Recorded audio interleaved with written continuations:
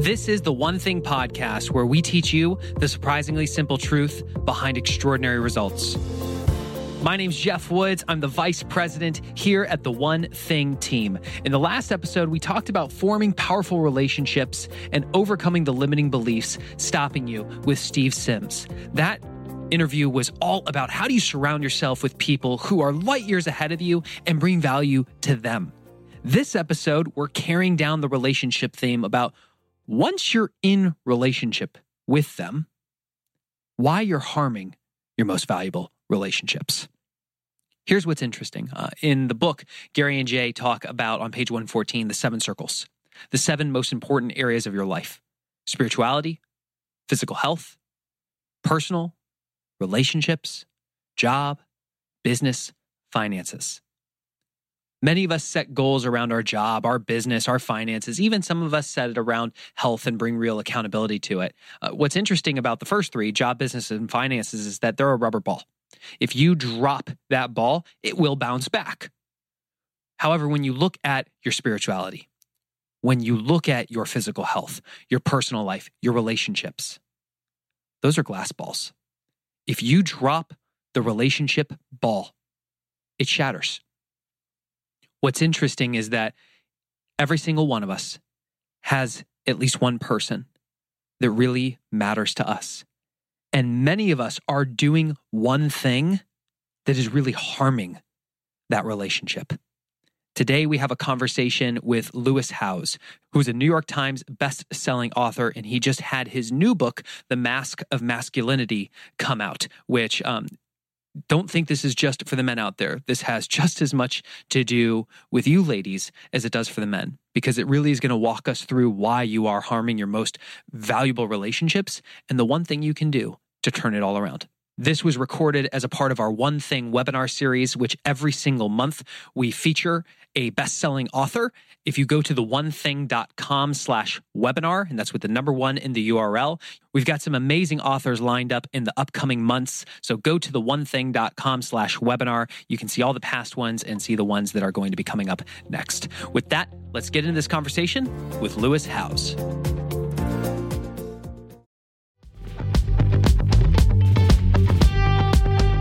Eating healthy is an investment. It's an investment in yourself, but it also often requires an investment of your time. But good news is, Factor has delicious, ready-to-eat meals that are ever fresh and never frozen.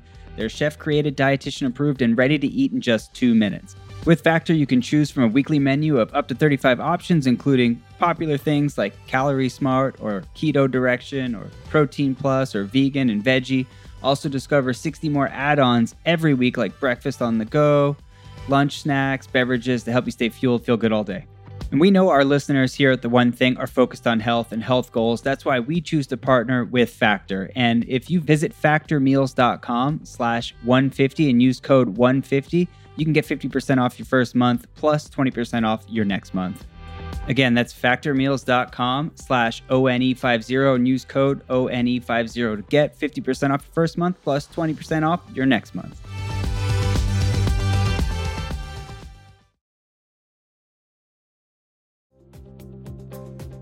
Welcome to our webinar today with Lewis Howes on how to have more meaningful relationships with your loved ones. This was inspired because we heard that Lewis was coming out with his second book. His first one, School of Greatness, was a New York Times bestseller, and he's gone on a really interesting road of not just achieving success in his business life, but realizing that every single one of us, we have these masks or these stories that we tell ourselves that really hold us back from achieving extraordinary results, and in particular, when it comes to relationships, which, as we know, is one of the 7 circles. So we were very excited to reach out to Lewis and just say, hey, man, is there a way we can share you with our audience and help people take steps toward having more meaningful relationships with the people who matter most to them? That's going to be the topic of our conversation for the next hour.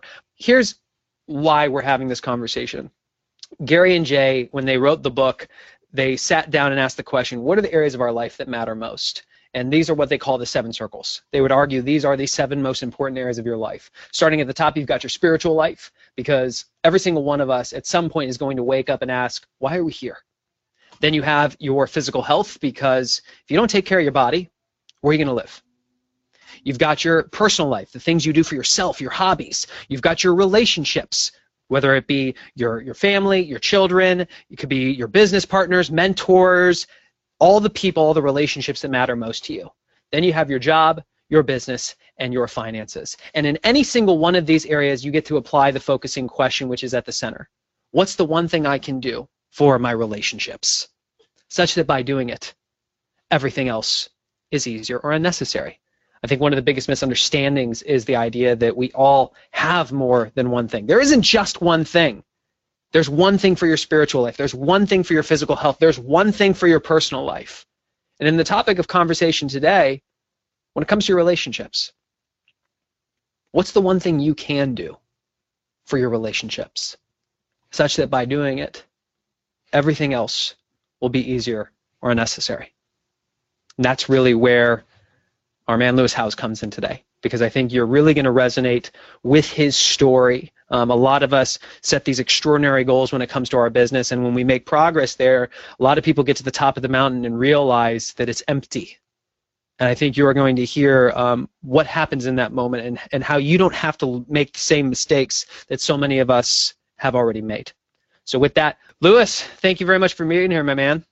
Thanks for having me, brother. And good to see everyone in here. Megan Jones and Robert Melhorn and Dee Murdoch and Deidre and Connie and Linda and Renee and Stephanie and Blair. Good to see you guys. Claire, Jessica, Scott, you guys are all amazing. I appreciate you guys showing up. Awesome, awesome. So, Lewis, for people who do not know you, why don't you give the overview of how you ended up where you are today and where the idea of the Mask of Masculinity came from? I used to play professional football 10 years ago. It was actually 10 years ago in August this year when I got injured and had to have a surgery. So I was in a cast for 6 months and then living on my sister's couch for the next year and a half while I was contemplating what is my life was all about. I needed to figure out the one thing back then that could help me, because everything was in breakdown. I didn't have any money. I didn't have a job. I didn't know how to get a job. This was in 2008 when the recession was bad. I didn't have a college degree yet, so I thought, why are people going to hire me without a college degree? And I didn't have any good relationships. I was just kind of all over the place. My father just went through a really bad accident. He was in a coma for 3 months during this time, so I didn't have my father's mentorship or financial support or emotional support during this time.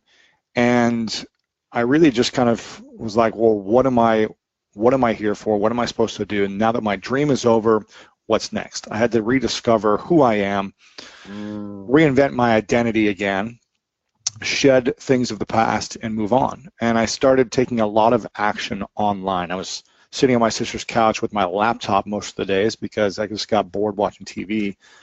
And I started getting active on LinkedIn early on, 10 years ago. A couple mentors were like, why don't you check out LinkedIn? I heard you can get jobs through there. Again, this is before a lot of people were on it. And started actively using LinkedIn to build relationships.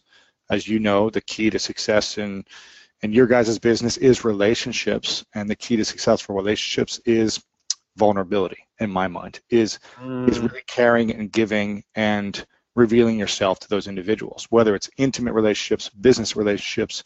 No one wants to be around someone who is perfect all the time or who never opens up. It's those that actually are willing to reveal themselves and some insecurities, some flaws, some fears, some doubts. That's the people we connect with and can relate to the most. The person who's got it all figured out all the time, never has any challenges, is always positive 24/7, is the one that's hard to relate to because it's not realistic in our minds. And I'm not saying you need to be crying every single day to open up. What I am saying is just like a level of authenticity that I think sometimes in the professional business space or the professional networking space is missed because it's very transactional. Very, oh, here's my card. Like, I need a sale right now, so how can you help me with the sale? How can you help me in my business? Where I learned quickly that didn't work. When I was connecting with people online, I would ask them for advice. I would say, hey, I need help. I need a job. I need help. Can you meet with me? I need some advice. And these business leaders in Columbus, Ohio at the time when I was there, they were like non-responsive or just like, no, I don't have time for you, as this like 24-year-old punk. and who had nothing to offer for them. I didn't have anything to offer. And so I started emailing people in a different way.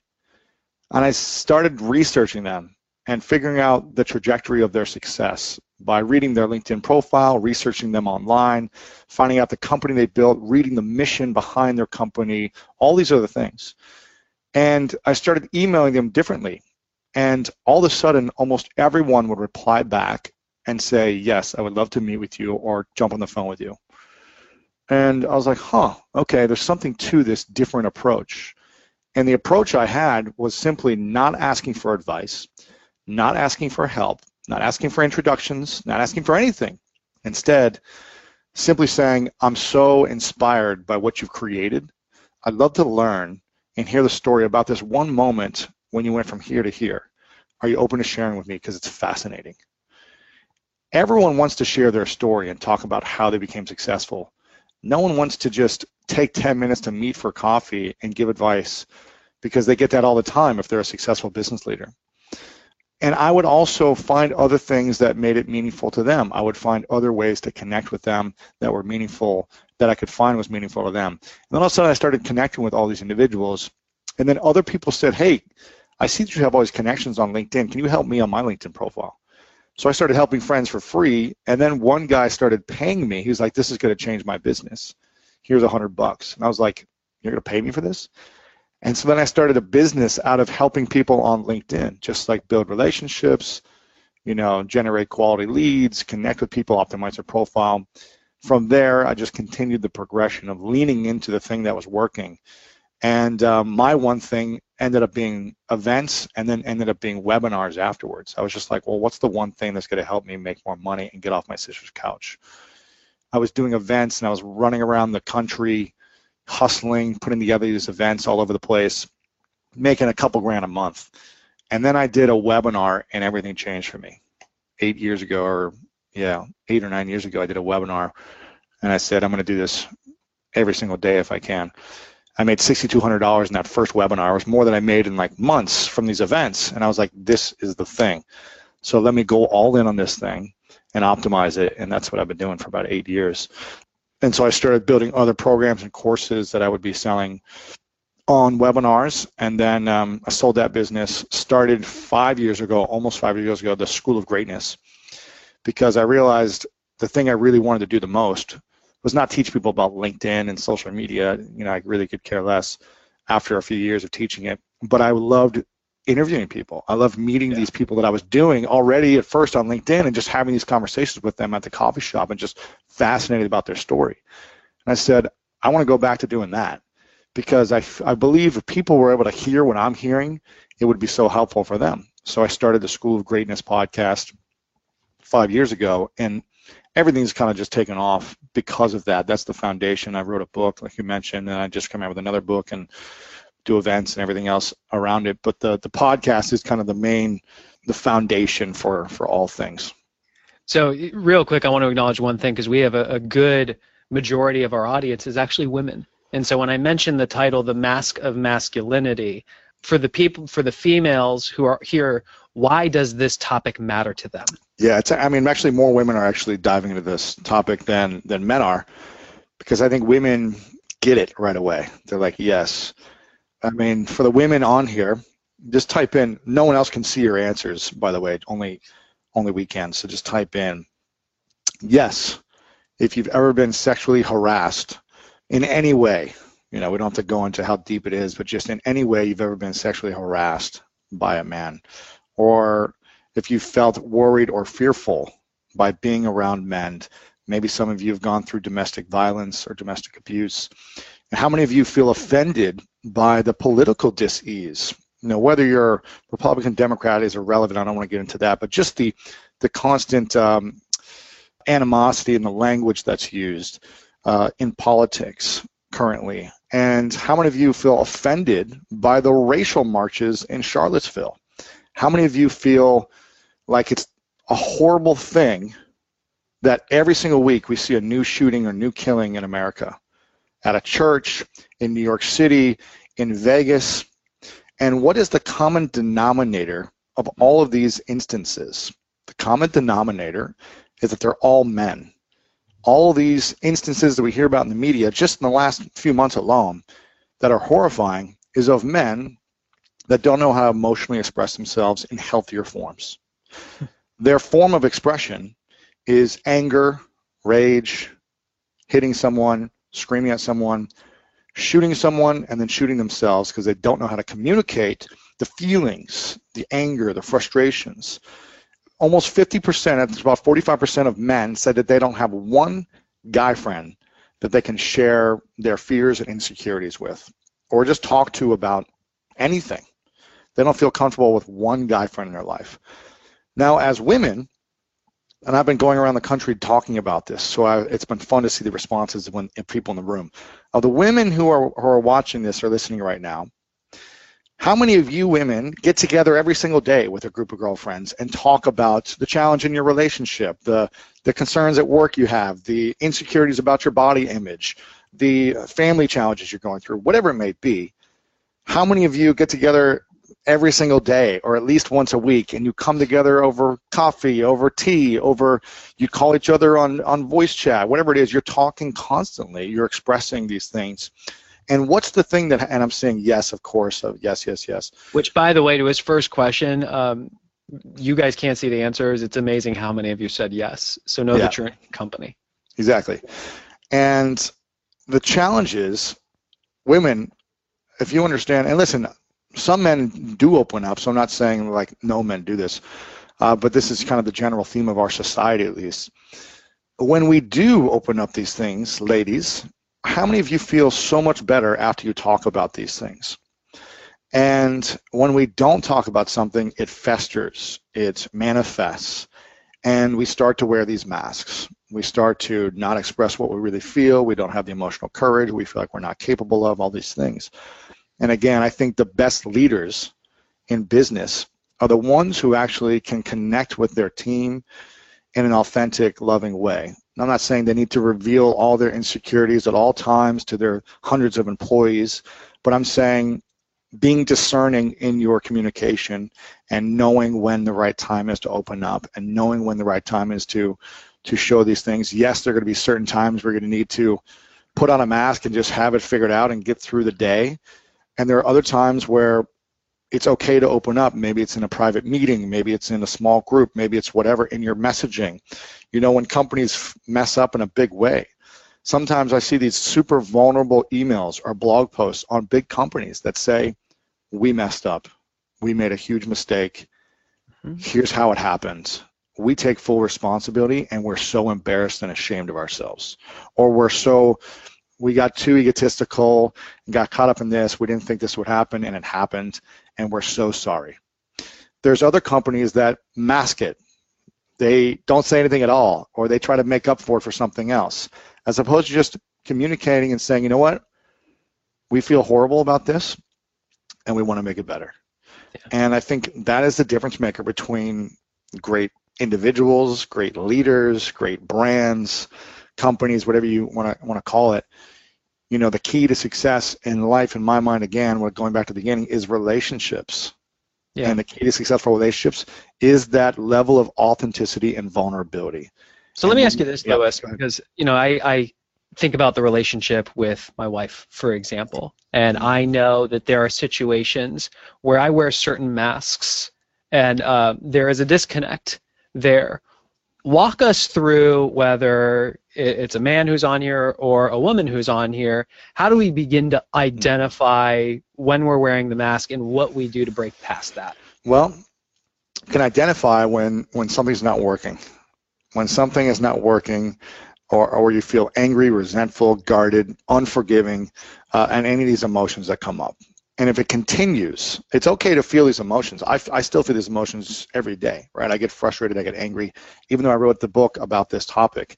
It's not like I've reached the mountaintops.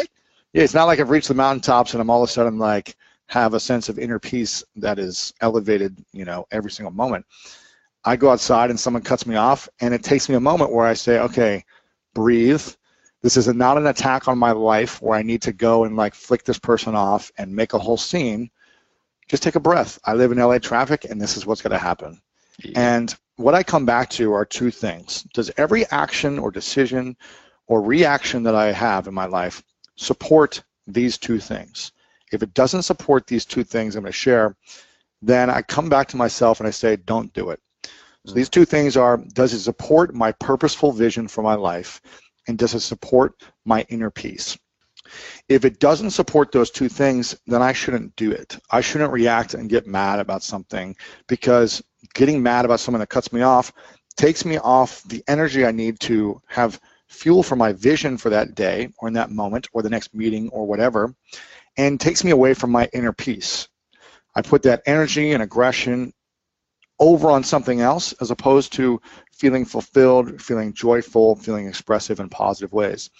And you build those up enough times throughout the day, throughout the weeks, throughout the months, the years, the decades. You're continually reactive towards people, towards things. It takes us away from your inner peace and your vision. And a man without inner peace and a man without a vision, in my mind, is a scary man.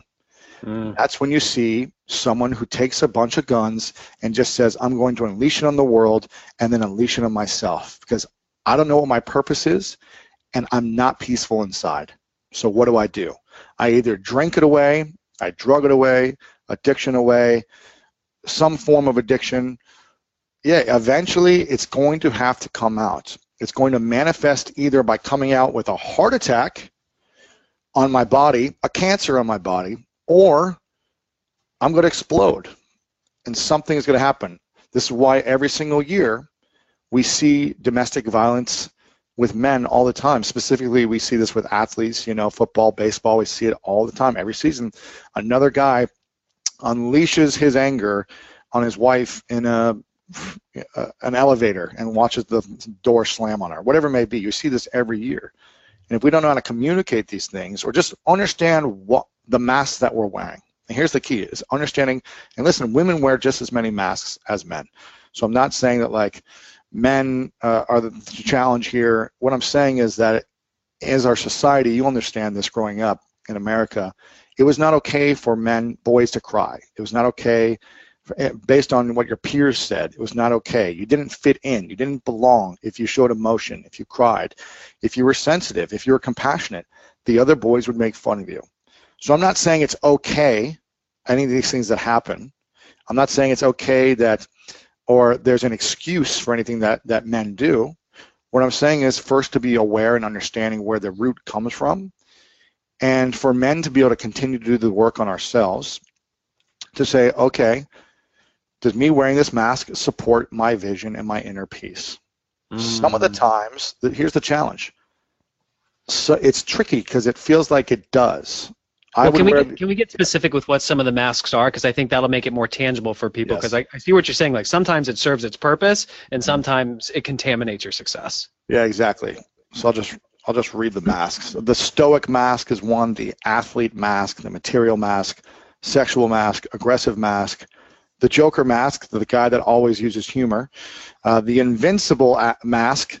The guy that takes all the risks, whether it be for skydiving all the time, or the risks in business, or the risk whatever. The know-it-all mask, the guy who constantly has the answers and is right no matter what, and the alpha mask. So, for example, I use the athlete mask a lot. I was picked last on a game when I was in elementary school. I was picked last for a sports team, and it was with our class. So it was a dodgeball game during recess. And there were two captains, two boy pickers, who picked one player at a time, our classmates. And I'm thinking to myself, I'm going to be one of the first guys picked. I'm like one of the better athletes. Of course, they're going to pick me. It gets down to me and the final boy. Now, this is like the super nerd-looking kid, right? And I'm like, there's no way they're going to pick this kid over me. They pick him, so now I'm the last boy picked on the team.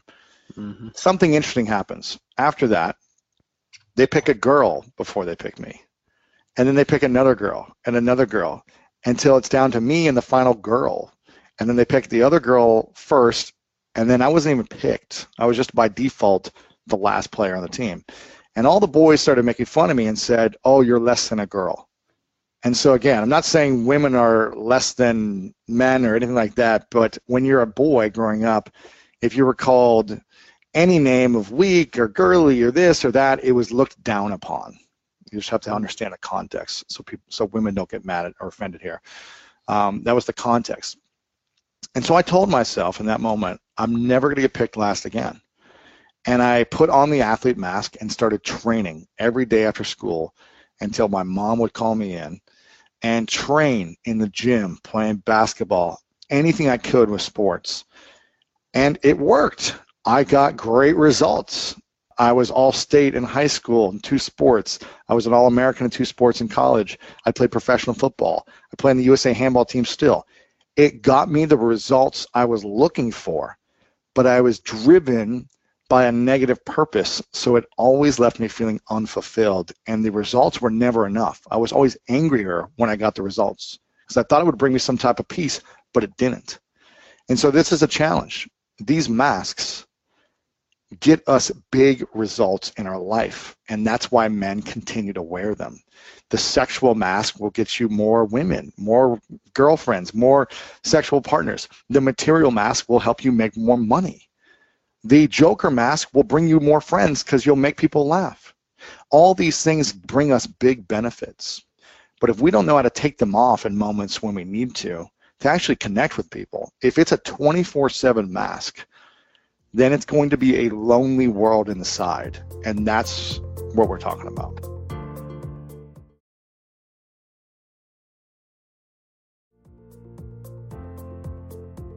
So here's where I think the concepts are very aligned for everybody. I know one of the biggest struggles you have is this idea of counterbalancing. You know, how do you thrive in work and then shut it down and actually be present with your family and your personal life? Who here struggles with that? I still do.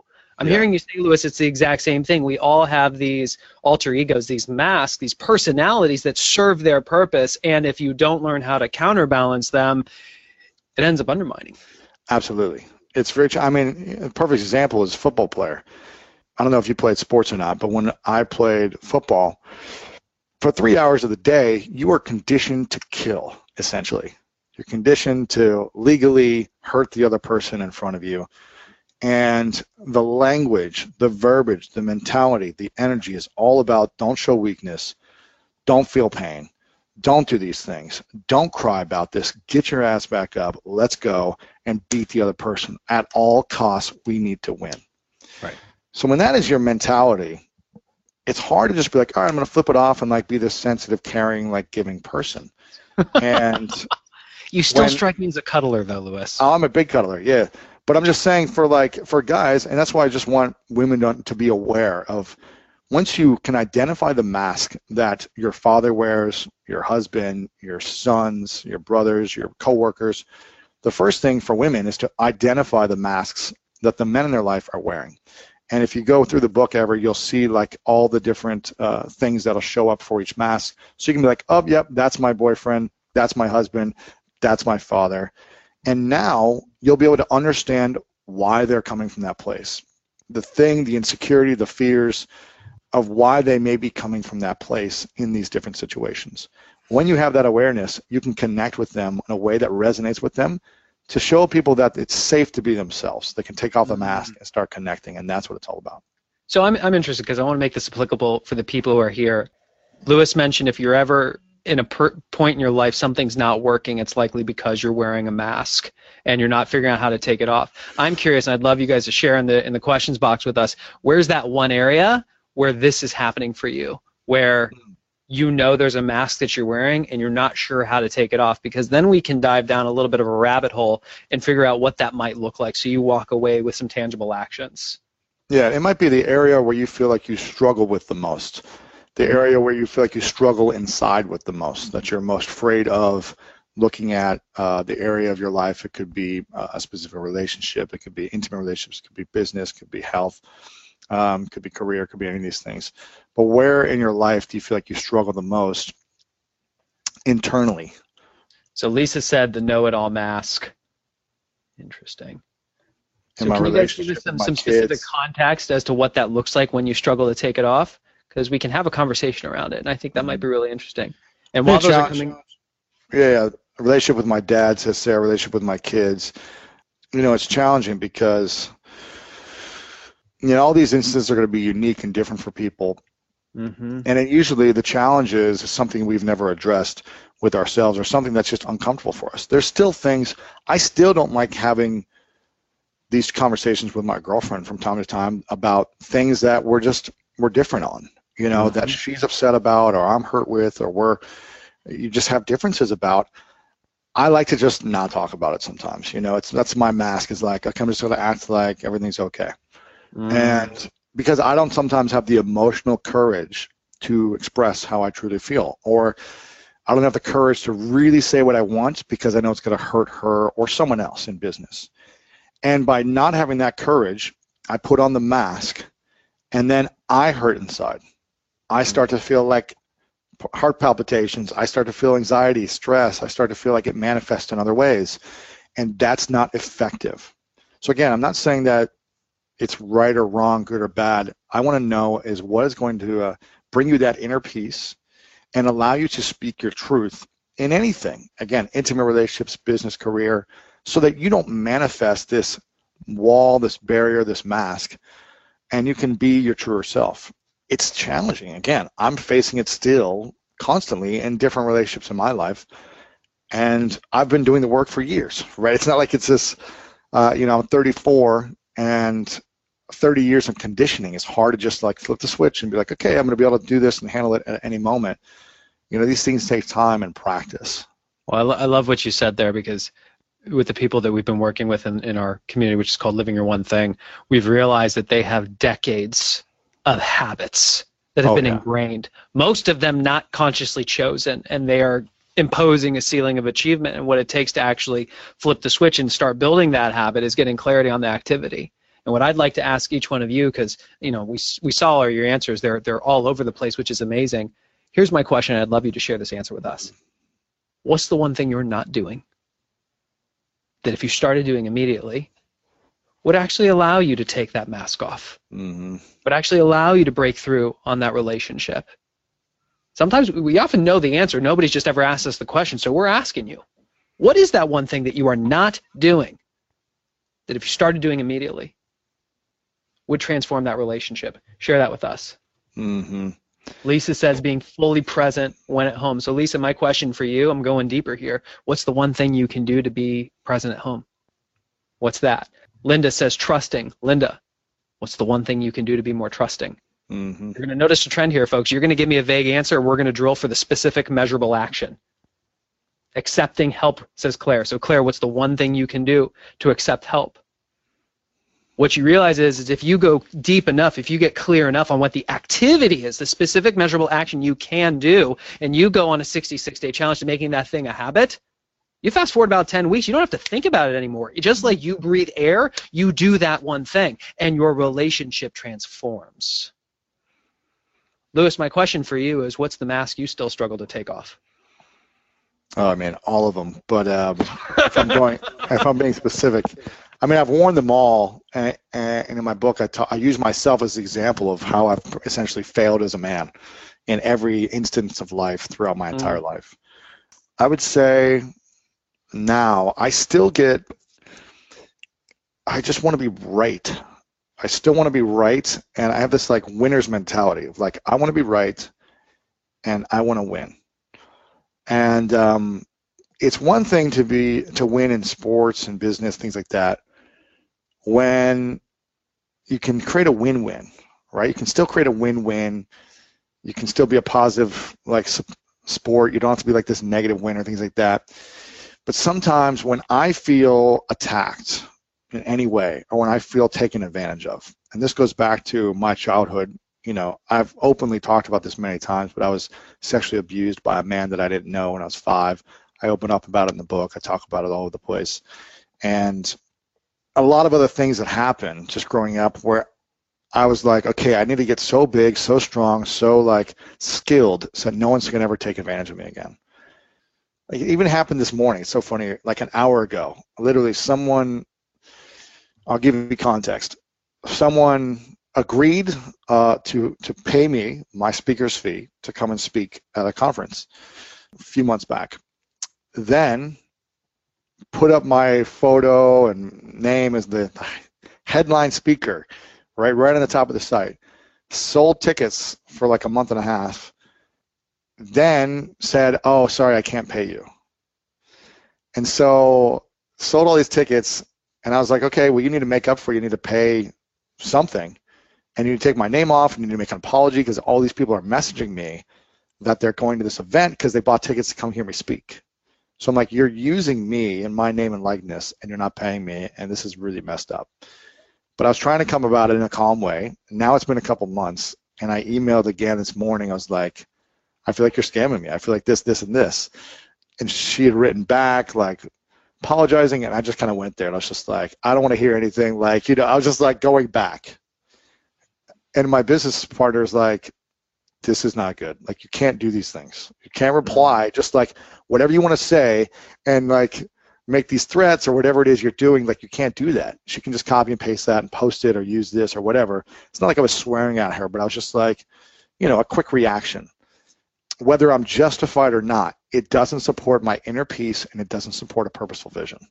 And I know that. Like that reaction, maybe it felt good in the moment, to like be right and like win and like whatever or get back at what someone did to me, but it doesn't support my vision or my inner peace because it just doesn't. And so for me, I'm aware of that, very aware, and I remind myself and I focus on my intention for the day. But sometimes I'm just, I'm a human being as well and I make mistakes, and it's like, okay, letting it go and trying to be better the next day. And that's what I focus on. And folks, we'd love to make this as interactive with you as possible. So I've got my assistant over here. If you want to type questions in to ask Lewis, we can absolutely share those. And as those come in, Lewis, I'll ask you another one. When you think about situations like that, I mean, you've been on this road to mastery of identifying the mask and being able to take it off. I love your model for if it doesn't support the purpose and if it doesn't support inner peace, it's a no-go. Yep. What's the biggest failure you've had living this that most of us can learn from if we choose to accept going on this journey? Living with the masks, you mean?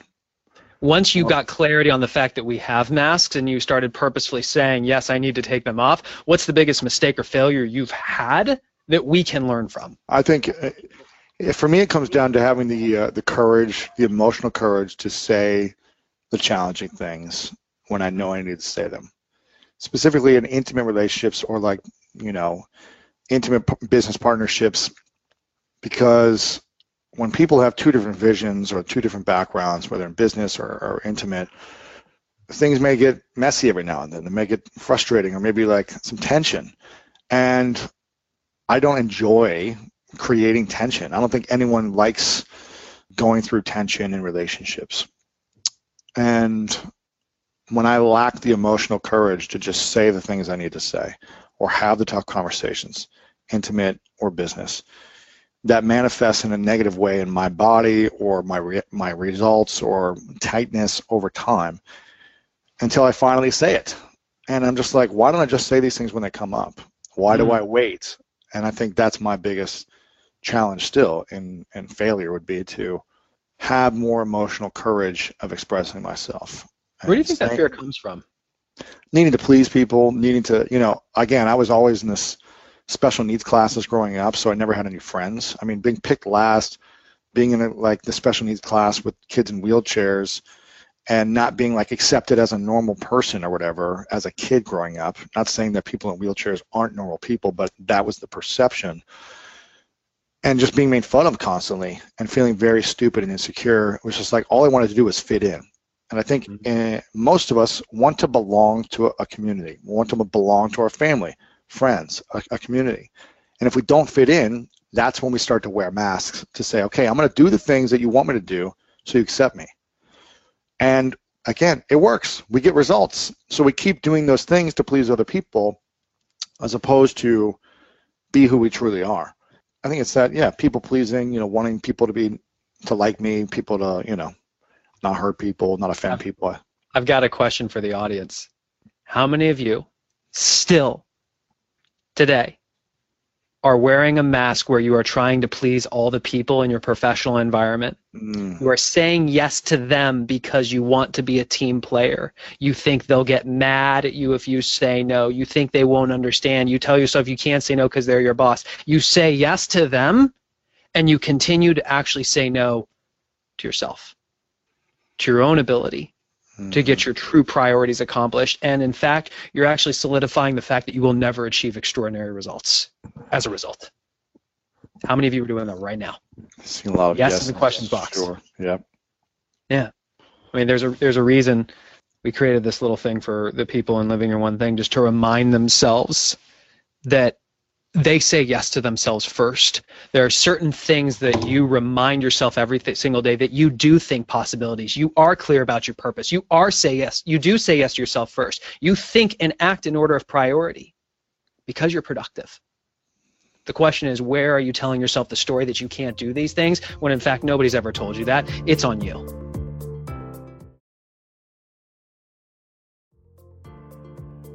We have any questions? Oh, we sure do. So how do you support your loved ones when you recognize that they're struggling to be vulnerable? They've got that mask on. How do you support them in taking it off? The most powerful way to get others to take it off is for you to take it off first and to lead with vulnerability. Yeah. So when you're just like, why don't you tell me what's going on? Tell me. Come on, it's okay. It's okay to open up. That doesn't work for someone. You're being the joker. You're being the know-it-all. Yeah, that's going to work really well. It doesn't work. Take off your mask. Take off your armor. Like, open up. I wish you'd open up more. That doesn't work. What works is leading with vulnerability and opening up first.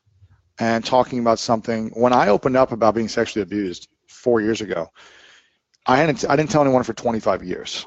And I was terrified to let my friends, my family know, because I was like, what if I don't fit in anymore? What if they don't accept me? What if they judge me? What if they make fun of me? What if all this? They think I'm like used and abused, all these things. And it was the most terrifying thing to start talking about it. But when I started opening up more and more, people were just like, it was amazing the things they would share with me in return. They would open up about all their insecurities, about things they'd been through in their past, whether it be sexual abuse or something else. They would just share all this stuff. I was like, I had no clue this happened to you. I had no clue you feel this way as well. I had no clue this and this. Now, not everyone just like opened up automatically, but a lot of people did. And they were like, wow, I fully like trust you and get you now, that if you're willing to open up. And if they're still not willing to open up with you, because a lot of women may be like, well, I'm emotional and crying all the time and my husband never shows a response. It's encouraging. It's testing different things. Every person is different. It's encouraging them and acknowledging them for the good they do when they do open up, or are courageous with their vulnerability, or are, looking you in the eyes for 5 seconds and saying something that's challenging for them. Because we've been conditioned as men, not all men, but a lot of men, that it's not cool to do that it's not manly to do that. So you just got to encourage, acknowledge for the good that the man is doing, and not constantly say, well, I wish you'd do more than this. I wish you'd open up more. How come when I'm crying, you never cry? How come when this happens, you're never there? That's not going to inspire and acknowledge them to want to do more good. So continue to acknowledge. I think the key word you said there is inspire. And I remember a mentor shared with me this, and this applies whether we're talking about masks, living your one thing, whatever. You can only control one thing, and that's you. And all you can do is show up as the highest version of yourself until they begin to notice the extraordinary results that you're getting. And in that moment, you have inspired them, because then you have a different audience, an audience that's actually interested. Right. So I love how you just held the mirror up, Lewis, because that's it, baby. It's you. It's you. That's it, man. Have you found a way to overcome your vulnerability with others? Because deep down, it's a trust issue. You don't trust people enough to be vulnerable with them. Yeah. I'll just speak from my personal example. I think for me, I needed to tell my friends, my family, the things that I needed to tell them, and my insecurities, my vulnerabilities. And really quickly, I found out who I wanted to stay in relationship with. Isn't that interesting? You know what I mean? If they were like discounted it, or they weren't open to go there, it's not like I was just like, all right, get out of my life forever. But you just start to like notice if people are going to shift with you or not. And so I'm always evaluating relationships, and just because someone was there for me for a few months or a year and they stopped being there for me for a decade doesn't mean I should give them all of my attention and time and energy and like constantly putting work in. If they're going to try to pull me down or something, it's got to be mutually supporting, I think, in different ways. So I think some people may not be receptive, and it's okay. You just, you'll learn if they trust you or not. But I think you get to continue to have a deeper conversation with them. Don't just say, oh, they didn't open up back to me, so I guess they don't care about me. Ask them the questions like, I want to be able to have more honest and real conversations with you. Are you open to this? Are you open to talking about this? I'd love to express more about what I'm going through in these times and not feel judgment from you. And I want to be able to be that for you as well. That if anything you want to talk about, I just want to let you know I'm here for you, and I'm never going to judge you or make you wrong. And I think that's a fear for a lot of people, is like, well, judging or making me wrong. So it's you continuing to go deeper in the conversation with that relationship, because they may not be ready either. So it's going to take some time. Yeah, well, we were talking, and as Jay and I were talking about this the other week as we were preparing for our goal-setting retreat, there's a section we're doing on relationships. And all of you know the number one lie of productivity, the lie that everything matters equally. You know there's a handful of activities that will produce the vast majority of your results. Yep. Your relationships are the same thing. And what's interesting is, for whatever reason, we treat every relationship like it matters equally and like it needs to be nurtured. And what Lewis is saying is, as soon as you just plaster on the billboard, this is who I am, you start to figure out who the people are who resonate with that. The 20% that are going to generate 80% of the meaningfulness in your relationships. That's it. The fulfillment, the fun, the joy, the adventure, all that. Don't treat them like they matter equally, people. Say, this is who I am. Who's attractive. Listen, every human matters, but we don't have time to hang out with every human equally. Correct. You know what I mean? It's 7 billion people or whatever it is. It's like we pick and choose who we want to spend time with. Doesn't mean we can't still be giving in our nature towards all humans. When I walk down the street, I try to smile, high five people. Like I try to like bring light to people when I know I may only have 2 seconds with them for my whole life. When I'm at a restaurant, I try to really engage the servers, like people who are there working, and make it fun. Because that's what I want to bring that energy in my life, but it doesn't mean I'm going to have all my time in the world for them as well. So that's right. Great question. Thank you. Can you think of a time when taking off the mask really backfired on you, and how can you assess moving forward when it's a good time to take it off? I think you get to be discerning of when to take it off. Again, if you're at a company meeting and you just blurt out like all your insecurities, like it may not make, It may not make sense if you're like, I just want to say something really quick and like I need to get this off my chest. Like you got to be discerning of the moments, of timing, of like all sorts of things, of who's in the room, the setting. Like maybe that would be very effective if someone's like, okay, I need someone to be real right now. Does anyone have anything real to say? And then you do that. Like be aware and discerning. But for me, I don't feel like there's ever been a moment where taking off the mask has been like a bad thing, or I can't remember the exact question, or backfired. Right. Because even if the person didn't connect with me or people didn't understand it, at least I knew I was speaking my truth or being myself as opposed to hiding behind something. And if people didn't get it, then it's not about, me, it's about them. And I was able. David, my question for you is, if you were to do it 10 times, how many times do you think it goes well versus backfires? Yeah. And what's the cost if you don't take the shot? Exactly. Right? So, Great question. Thank you. Ooh, good. How as a mom can I encourage my 13-year-old son? Well, here's the challenge. Because like a teen and young boys face, I think, a lot of pressure. Yeah. I mean, listen, young girls do too in their own way, but young boys are trying to like break through into manhood and be accepted from like the ages of like 7, right? Like other boys are like, what are you, a little girl? Are you a little crybaby? Are you a little weak? This, calling you all sorts of different names. Are you whatever it may be? Women aren't being called, oh, are you a little girl? It's like, I mean. Yes, I am. Yeah, I'm a girl, right? It's like, but as a boy, it's like looked down upon if you're not a man. or you're not becoming a man. Again, I'm not trying to offend women here. This is the talk and the lingo from what I remember growing up.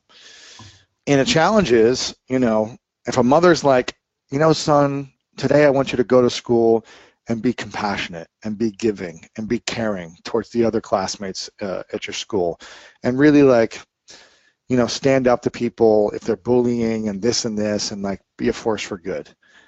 And the 13-year-old goes, okay, I'm going to go do that today. I'm going to be giving, and he goes into his class, and there's a couple kids who are bullying someone else, and he says, hey, don't do that. Let's have more compassion. Let's not judge people. Let's lift people up. And then the bullies turn their attention to that kid and shove him in the locker and do whatever it is to him because of their masks. Then the guy's like, well, I don't want that to ever happen again. I don't want to be made fun of in front of the whole school again. I don't want this to happen. So maybe I shouldn't be compassionate. Maybe I shouldn't be giving. Maybe I should be more like them so I can fit in. Again, we do things to fit in, and it's challenging to go through that type of pain. So I think continually supporting them that, hey, this is a challenging time. The teen years are very challenging, and other boys are going to be mean, and creating awareness around their masks, as all teens have. And saying, listen, I want to continue to encourage you to do this, because show them it's not okay to be a bully. It's not okay to be this way. It's not okay to be that. And you may be ridiculed for it. You may be made fun of for it. But I think the relationship with a mother to a son is very powerful and important. And the more you show up and look your son in the eyes and connect with him, and you're there and you're giving and loving and you show him a great example, the more he will continue to be that to his other guy friends, girlfriends, teachers, everything. Yeah, well, you just said something. Go back and listen to episode 68 of the One Thing podcast. We interviewed Dr. Susan David, who wrote a book called Emotional Agility. And there were two things that struck me about what you were talking about, Lewis. The first was she talked about the importance of, in Zulu, there's a word for I see you, meaning just to know that they are there, that you hear them, that you are present. Sometimes more than anything, the mask, that may be it, is that they're trying to get the attention, that they're not being seen or heard. And the second was, anytime you feel an emotion that's negative, there's an underlying value that's being violated. And to have the conversation not about the mask that's being displayed, but what's that underlying value that's being violated, and to be able to talk about that and to see them. Do you think that would make the difference? I don't know. But episode 68, she goes into that big time. Great question. Thank you. Folks, we got about 5 more minutes, so please submit those final questions, and then we will wrap it up. How do you differentiate between a little pet peeve and you may be overreacting versus something that's a serious issue? I think it's just a level of mindfulness every day. In the mornings, I'm intentional about how I want to show up and the reactions I have. Certain things, if someone cuts me off, it's not the end of the world. You know what I mean? But sometimes I react like it is. So at the end of the day, I evaluate and say, was that necessary? Or was that really not that big of a deal? And it's just being aware, being mindful, and evaluating these things every single day. Why was I so reactive for 4 hours? Why was I passive aggressive all day? Why did I hold on to this? Is it really the end of the world, or an issue I need to address, or am I just offended because I'm hurt about something else? And I think that's what we get to be aware of. So what I'm hearing you say, it's really more than anything, it's developing the habit of reflecting. Absolutely. Yes. And if you do that enough, I think you're going to figure out the difference between, is this pet peeve or no, is there some... Exactly. Yeah. Look at Again, does it support my vision and my inner peace for this pet peeve or not? I love and that. if it continues to show up for me, what's the one thing I can do to address it so that it doesn't show up anymore? Somebody should write a book about that. Right? Exactly. I feel like it might do half decent. What do you say to those people who they have a significant other that just really doesn't want to? I think, listen, I'm not a therapist or a psychologist, so I can only speak from personal example, to test a lot of things, and also ask the questions and say, my request is that we connect for a few minutes a day and talk about a few things. Do you honor this request or not? And if someone's not willing to honor a request, then you have a decision. Okay, well, is this something I can deal with or not? But I think asking requests, and again, not making them wrong for not opening up, but saying, what it means to you for opening up. And is there anything we could do? Maybe it's once a week, maybe it's once a month. We spend 30 minutes together, and that's when we open up together. Because maybe just someone doesn't want to open up every day like you do. So don't make them wrong as well, but find the win-win in every situation. What I love about what you said there is when you talk about that why behind it's the purpose, right? Which, as we know, underlies everything, right? Do they understand the purpose in you wanting them to take that off? Have you communicated that effectively? And this is holding up the mirror to yourself. Are you showing up as the highest version, communicating effectively, so it's not your intent, but it's the way it's received? Exactly. Yeah, exactly. And Lewis, some of these things, maybe your husband doesn't want to open up about all these things with you. Maybe there's a time and a place for that, and maybe also I don't think you should expect one person to give you everything you need. Yeah. Just my personal opinion, because it's a lot of pressure. So do you have some other girlfriends, family, other friends that you could talk to about certain things as well? Maybe he wants to open up to other people about stuff more and differently. I mean, I don't know. It all depends. Yeah, I love it. Well, folks, you can get your copy of The Mask of Masculinity on Amazon. I know a lot of you are audio fans, so if you go to audible.com/onething, for those of you who are not Audible customers, you can get a free trial and get the copy of the book for free. I would suggest going ahead and doing that. And Lewis, man, I really appreciate you. In terms of compelling people to take action, if they could just do one thing, walking away from our time together, what would that one thing be that would allow them to start this journey? I would say ask yourself a question. On a scale of 1 to 10 in my life right now, where am I at? If you put in your career or business, your intimate relationships, and your health, on a scale of 1 to 10, 10 being those are all at the highest levels possible, where are you at for those three things? Are you at 5, 6, 9? Again, your career, your business / finances, your intimate relationships with your partners, your family members, your closest friends, and then your personal health, your health, physical health, emotional well-being, things like that. Scale of 1 to 10. There it is, folks. Take the screenshot. Yeah, is that it?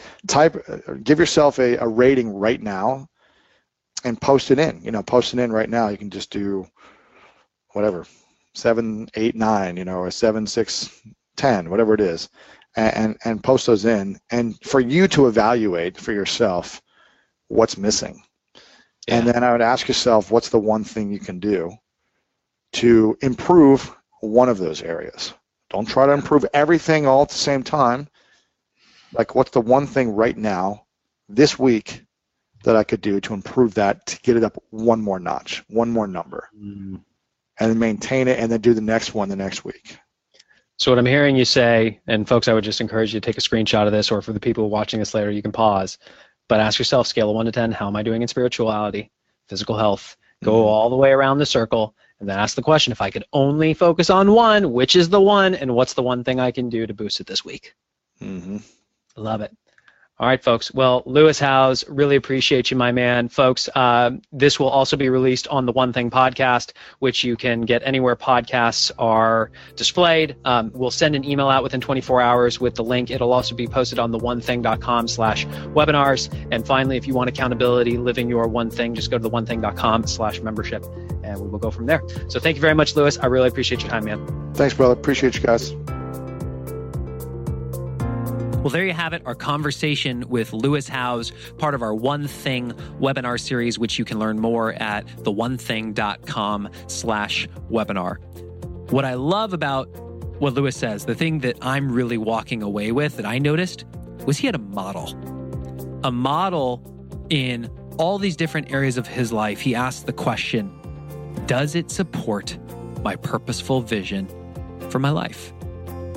No matter what he's doing, if he gets frustrated, if he gets cut off in traffic, does feeling this way, thinking this way, showing up in the world this way, does it support my purposeful vision for my life?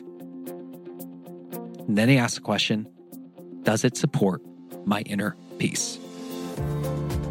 If the answer is no to either of those, it's a no-go. You gotta make a shift. You recognize there's a mask you're wearing and you have to take it off. Folks, how many of you go throughout the day where there is at least one thing that doesn't support your purposeful vision for your life, or it doesn't support your inner peace? Happened to me this morning driving into the office. I recognized something was going on where I was feeling anxious. I was feeling stressed, and there was no reason for it. I was generating it myself. And I thought of something like, does this support my inner peace right now? No, it doesn't. Oh, interesting. Maybe pull over and meditate and get yourself centered, which I did. And now I'm happy as a clam. Out of everything you heard today, folks, what's the one thing you can do? Such that by doing it, everything else will be easier or unnecessary.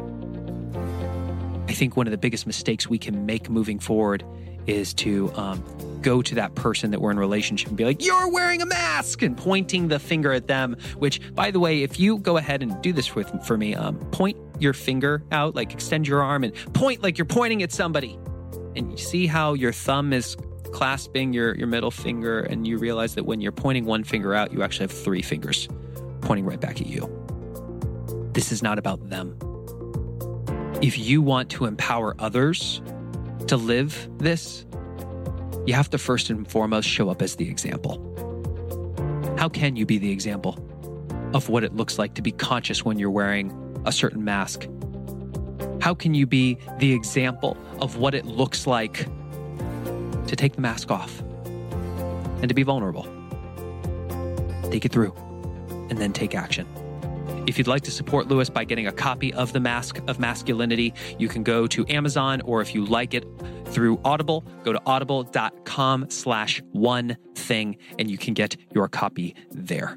In the next episode, we are going to have an amazing conversation with a man who wrote another best-selling book called Extreme Ownership. Not only was this gentleman a Navy SEAL, he was the commander of a SEAL team. If you've seen the movie American Sniper, the American Sniper was under this man's leadership, and we are going to talk about what it looks like to stop pointing the finger and to start looking in the mirror when it comes to how you are showing up as a leader. It's one of the most powerful conversations we've had in a long time, and I know you will really enjoy this conversation in the next episode. To make sure you don't miss that episode, go ahead and click that subscribe button so when the episode is released, it'll automatically be downloaded to your device and you will be ready to go. And thank you to those of you who have left us a rating and review recently. It really means the world to us. Specifically, I want to thank Cody32, Kevin Monroe, Amy Blair, Evan Karadimov, and The One Thing VT for leaving us your reviews. We really appreciate it. And folks, if you haven't done it yet, please leave us one. You can tell we read these and they really do mean so much. Thank you, and we'll see you in the next episode.